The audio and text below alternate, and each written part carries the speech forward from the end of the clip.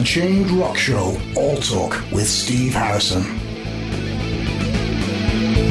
You're listening to the Unchained Rock Show with me, Steve Harrison, right here on ARFM. It is no secret that I've been a follower and admirer and fan of my next guest and the band. Followed them from, I suppose, it's always that claim to them, from the early days, right through to them just recently releasing their absolutely astonishing second album, The Greatest Mistake of My Life. From the band Holding Absence, always a pleasure to catch up with Lucas Woodland. Lucas, how you doing? Yo, I'm good, thank you, man. Yeah, I tell you what, I feel better every time I get somebody to do a big intro for me, so I appreciate it.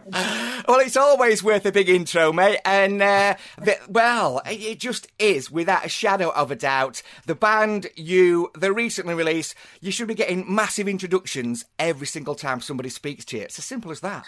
I feel like my life would be, I'd get a lot less done, though. You know what I mean? Indeed. So let's get straight to it then, Lucas. The Greatest Mistake of My Life.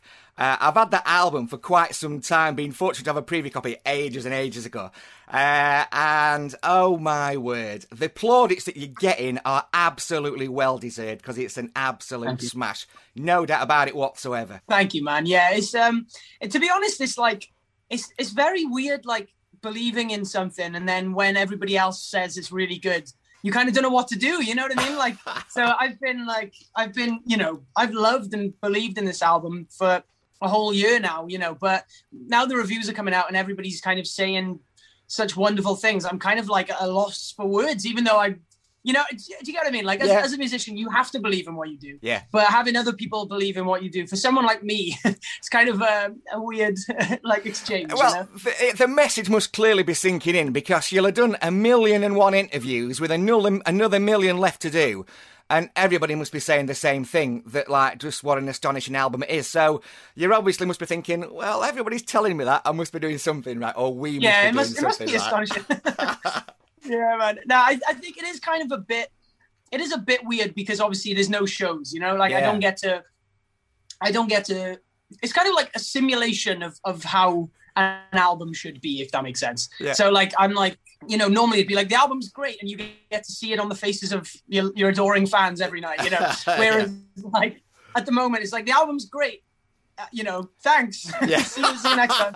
So, yeah, but I mean, as long as it's great, though, that's the main thing. Well, yeah, without a shadow of a doubt, and certainly, you are without a doubt now the shining stars of Sharptone Records, and their sort of their interest in you back in the early days. And I remember we spoke years ago. It's always nice to sort of say, well, we spoke years ago. They just signed up on a single, and then sort of reaping the benefits and the sort of fan base that's building up, and massive, major interest in you guys. Man, yeah, it's, to be honest, it's like I said, I kind of have a bit of a dysphoria with the concept of like working hard for something and then achieving it, because like I've never been fortunate enough to pull big things off in my life, really. It's quite an alien experience. So, when you start a band and when you sign to labels and all that, the concept is success, of course, so it is kind of weird. But I think, like you said, I think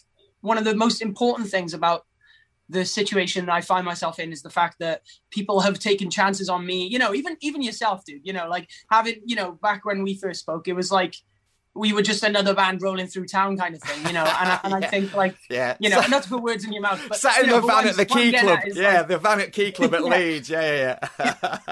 But what I'm getting at is like, I feel like for me, the best thing is like, it feels like a shared victory. You know what I mean? It's not just like, I'm proud of myself. It's like, I'm proud of myself, my bandmates, my management team, my label, and everybody who's ever given this album or the band a shot, Yeah. So back to Sharptone, it feels really sweet to be, doing well for a label that took a chance on us, really, The album itself, if we can just talk about the album, I mean, you've been sort of, that connectivity that you've got, it's just that innate sense of I suppose, innate ability to sort of articulate and connect with fans.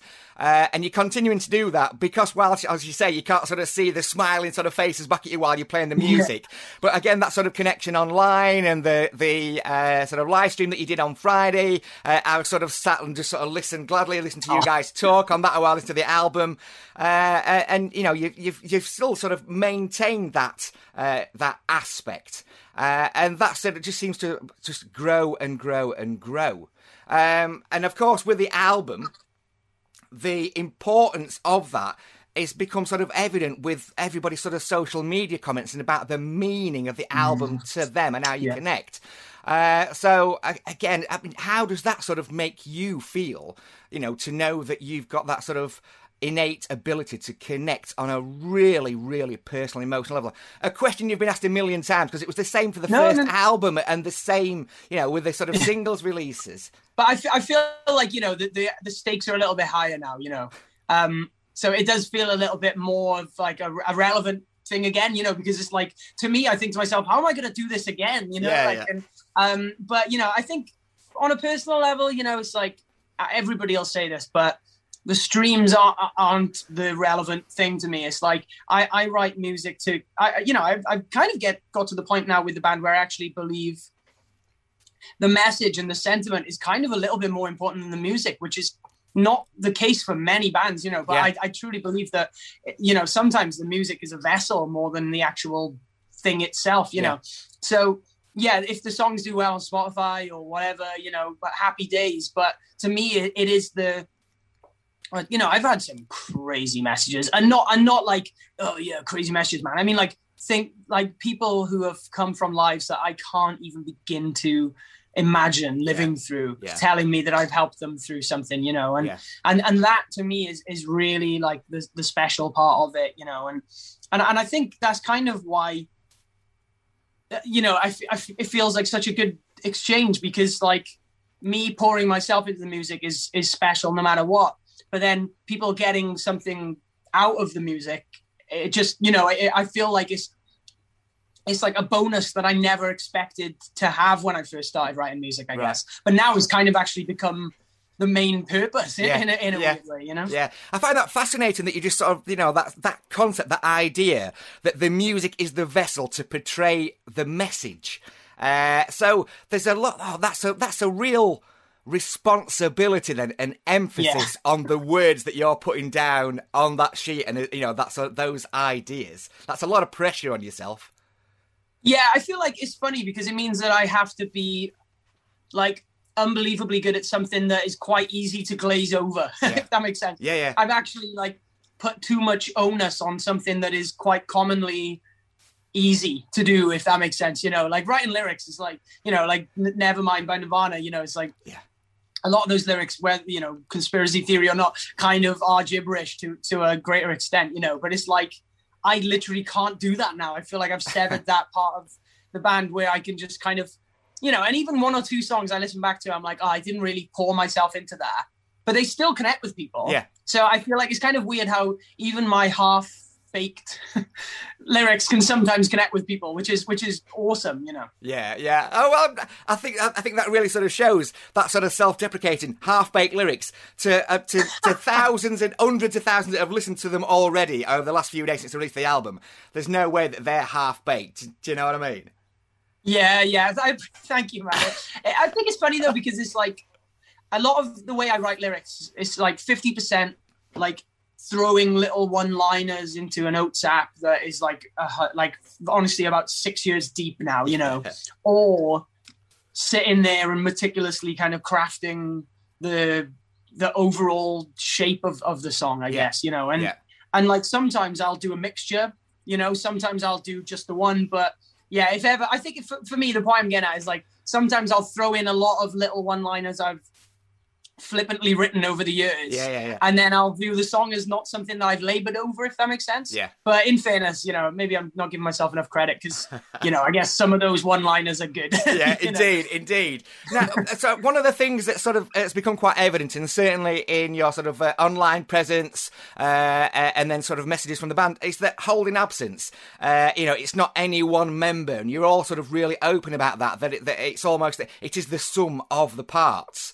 And I think you mentioned it the other night, and I think Scott mentioned it again the other night online. And I think that's sort of a really sort of touching. But in terms of, holding absence is a sum of the parts. How has that sort of been affected by obviously the recent departure, but with James leaving previously, Faisal, although I know you're friends but with Faisal as well anyway, and he's doing all right with Loathe guys. So, but how does that affect you in terms of, it is the sum of the parts, but when somebody leaves and you're trying to bring somebody in, and obviously Ben now, so...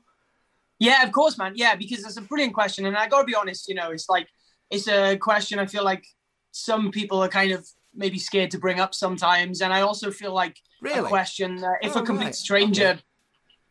Oh, no, I feel like sometimes it's like lineups are like a bit of a taboo. If a member's left, it's like, oh God, what if they've had a fist fight or something? You know what I mean? And I think it's cool as well. Is like, I feel like if any old schmuck asked me it and it kind of came across wrong as well, I feel like there's a lot of awkward standing entering a question like that. But for the record, it's like, it's a very layered, multifaceted kind of complex situation, but in a great way, because like, first and foremost, we are still friends with James and Faisal and everybody who's ever been a member of this band. Secondly, we've always said that the band is more important than any one member, so those members leaving were aware of the fact that the boat would keep moving without them, you know. Also, being in such a passionate band, imagine trying to tell a member of this band not to follow their passion if their passion wasn't holding absence. You know what I mean? That'd be so oxymoronic, I guess, and I think finally, like, this might be a bit of like an over-the-top metaphor for it, but like in WandaVision, which is like this obviously brilliant TV series. I hope you watched it. It's really good, But the Vision having that conversation with himself about that boat, and it's like if they replaced every part of something, is it then that, or is it the symbol of it that is it? If that makes sense. That was a terrible description, but for me, I feel like holding absence has always been a symbol of passion and catharsis and solace from myself and many other people, and I truly believe that, like, as long as it's being represented in the right way, that's the main thing for me. Is like, obviously James and Faisal were like key parts of the band when they were in the band, but honestly, the band is not gonna murmur for a millisecond in the kind of timeline of how we're moving forward, because of those lineup changes, but like you said, it's like there is, you do need to have this gracious, like, I am just a guy working towards a project rather than I am the project or the project is me, if that makes sense. You know what I mean? Yeah, absolutely makes sense. And I suppose it wasn't really sort of an underhanded question. It was more like around that the sum of the parts, and it must have affected all of you when sort of one part leaves, but then you're bringing in another part. So bringing in... Of course, So no, I know you didn't mean it. I know, and even if I did, I'd probably still asked it, but you could have just shot me down in flames, just, Steve, just shut up, But yeah, no, you're right, though. I think it is a hard thing to swallow, having a friend, first and foremost, leave a project that you're all passionate about. But I do feel like with both Faisal and James, it did feel like it slowed to a halt, you know? It wasn't like some crazy, like, argument or anything like that. And I think once, I said this in an interview quite recently, but I think for me, it was more about James coming to grips with the truth and then us, because like, when I look back, the signs were all there, but I felt like, looking back, maybe James was in denial a little bit, if that makes sense. And not in a bad way, but, you don't want to let go of something you love as much as we've all loved this band, you know? But you do still need to kind of come to grips with the fact that maybe, you do need to let go of it, you know? Yes. Yeah, absolutely.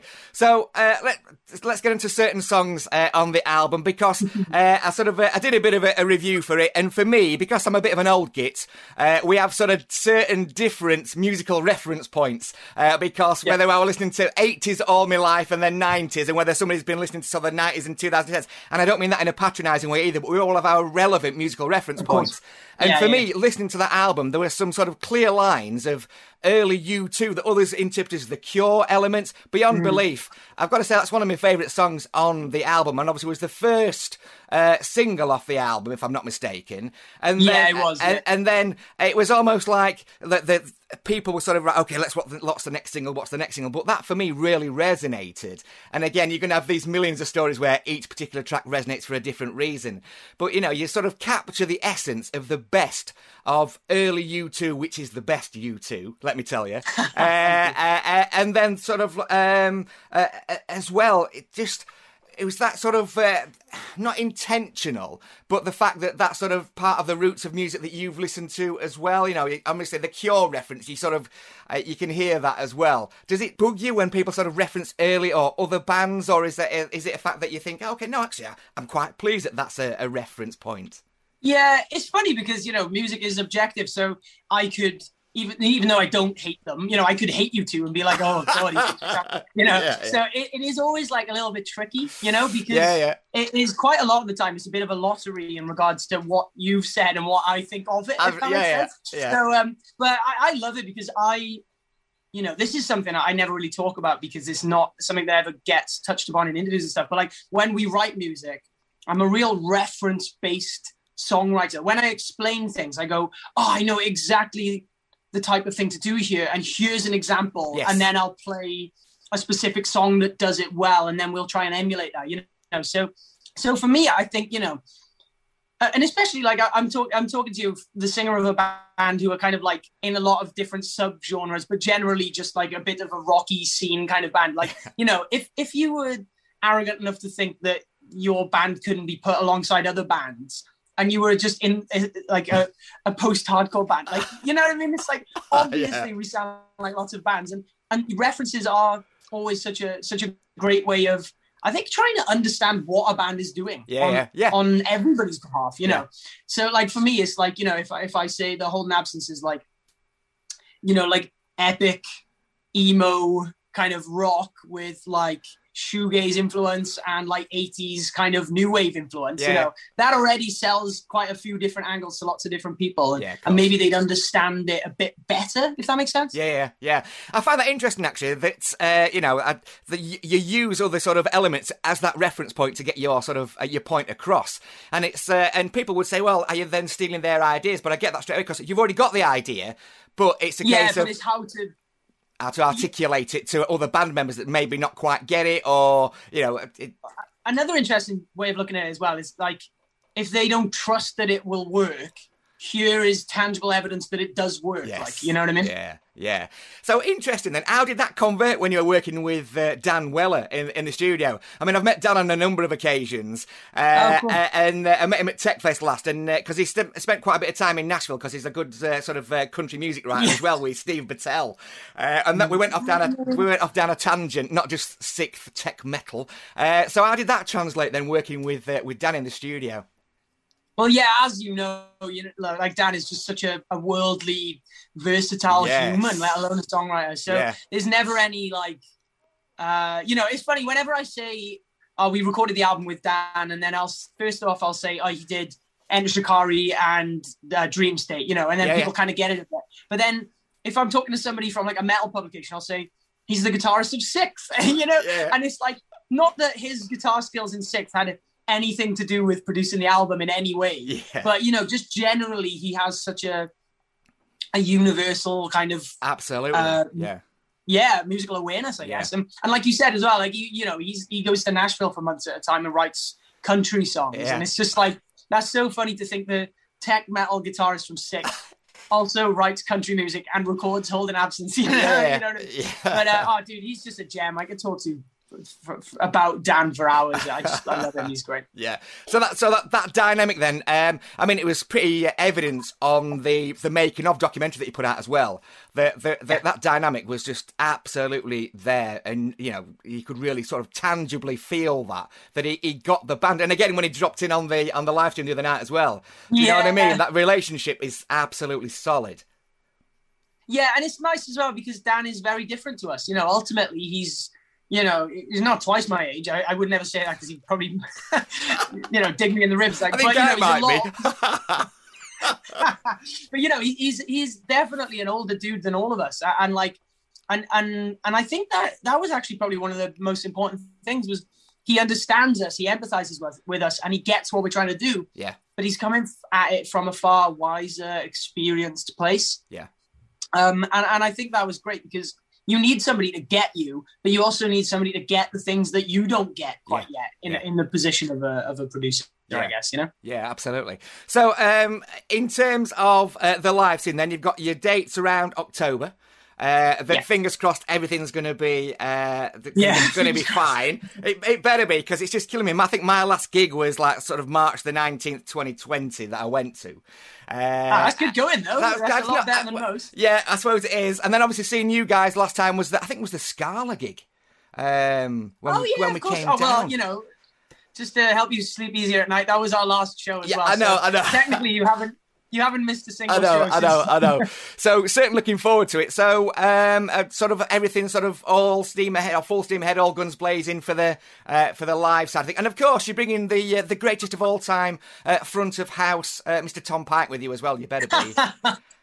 Yeah, he's like my little pet puppy. I bring it every I'm sure he'll love you for saying that, but he must be used to it by now, surely, anyway. My little pet puppy. Yeah, I don't know, actually. You've met him, so yeah, you can understand that, actually. I know him well. It's a very good description. Yeah, but so you're still doing the dates with Creeper as well? Is that going to be in December? Yep, that's December. Yeah, so as far as we're aware, the intention is the moment that October-November tour happens, no slowing down then. There's going to be so much lost time to make up for. And looking at the calendar now with the things that haven't been announced, it does look quite like a healthy spread of being out there, So we just got to wish the next 6 months of my life away. No, we don't want to be doing that. We don't want to be doing that. But obviously, the next 6 months, you're going to be battling it out in rehearsals to decide what you're going to put together for the set list, aren't you? Because everybody's going to be wanting a bit of everything. That's the toughest one. That's going to be a hard, we practiced the album in full quite a few times. That's it. And that's just it. First set, greatest mistake of my life in full, and then the bangers and the hits after, the first album. All just do that's both gonna be albums. A lot of work for me now.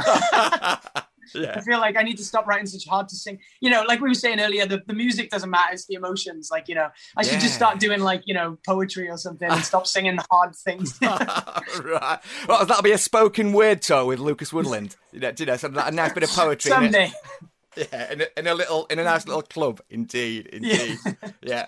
So each one of you got a song favourite that's different from the other that's got to be on the set list. It was funny because when we were playing it, every other song. Oh well, no, every song we were like, "Whoa, this is good," it is funny because you do gravitate up and down and like do you have a favorite? Like where are you with it at the moment? Well, I think at the minute it's Beyond Belief, but Morning Song, because it's just oh my god, it's just from Phantoms leading into it, and it's just like a wonderful prog epic. It's just something else. Thank you, man. Yeah, and same for me as well. I love Morning Song, but then Celebration Song, I feel like will end up being one of those songs when you hear it live, you'll realize how wicked it. You know what I mean? We played it, and it's like whoa, we did this. You know what I mean? Yeah. But yeah, so I mean, at the moment, we'd love to do the whole thing in full, and I think we'll aim for that. But we'll have to play it by ear because when you think about it, we never played Gravity or Birdcage. Yeah, I know. Yeah, not a single show. So So we have to squeeze them in there as well. Yeah, indeed. Listen, Lucas, I know that time is precious, so we'll call it there. I could talk to you for hours, and I've got loads of other stuff. Well, yeah, maybe November, October. We'll talk about it. Yeah. Well, we'll definitely hook up, because if you get the lead mill, which is literally just down the road, so I shall certainly be knocking on the door to come and see you guys. So listen, mate, wish you every continued success with the album. I think it's, without question, it's on everybody's sort of lips as album of the year. And it is. Well, you know it is, and you've seen it, that people are just talking about it constantly in such high esteem, and deservedly so too. So wish you every success with the album, and can't wait to see you guys smashing it live again later on this year, man. Thank you, man. Lovely to chat as always. Yeah, and I'll see you soon, right? Yeah, cheers, Lucas.